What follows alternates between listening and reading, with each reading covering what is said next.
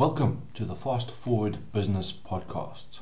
Today is the 13th of August 2021 and I am Justin Spencer Young.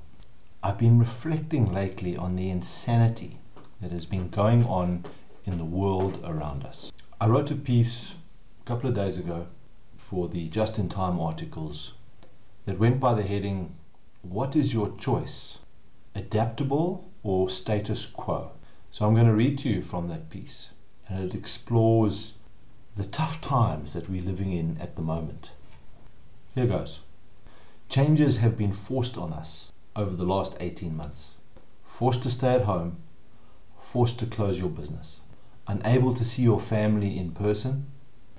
These are a few examples of freedoms that have been ripped away from us in the interests of protecting others.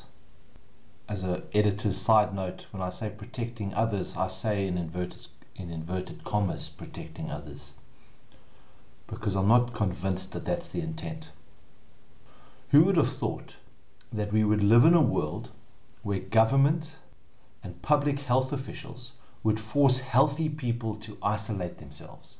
When this insanity subsides, we'll look back and realize that collectively we absconded and left the zombies in charge. While much has changed, one thing that has not changed is how we choose to react to what happens to us. Despite a recent Just in Time article in which I question this illusion of free will, it appears that how we respond to events that impact our lives is still within our control. The human mindset appears to have extremes when it comes to facing up to tough times. The one extreme is a negative mindset that insists that the status quo will return. The other extreme is a positive mindset which is adaptable to a new way of being. A status quo mindset thinks like a victim and needs certainty about what the future holds. An adaptable mindset embraces learning new skills and is open to exploring new possibilities.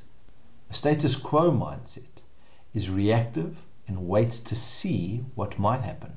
An adaptable mindset is creative and looks to find new solutions through experimentation. The fixed mindset of a status quoist is to think of life as a pass or fail based on their current skill set. An adaptable mindset is a growth mindset. Growth is about overcoming anything while making mistakes and learning along the way.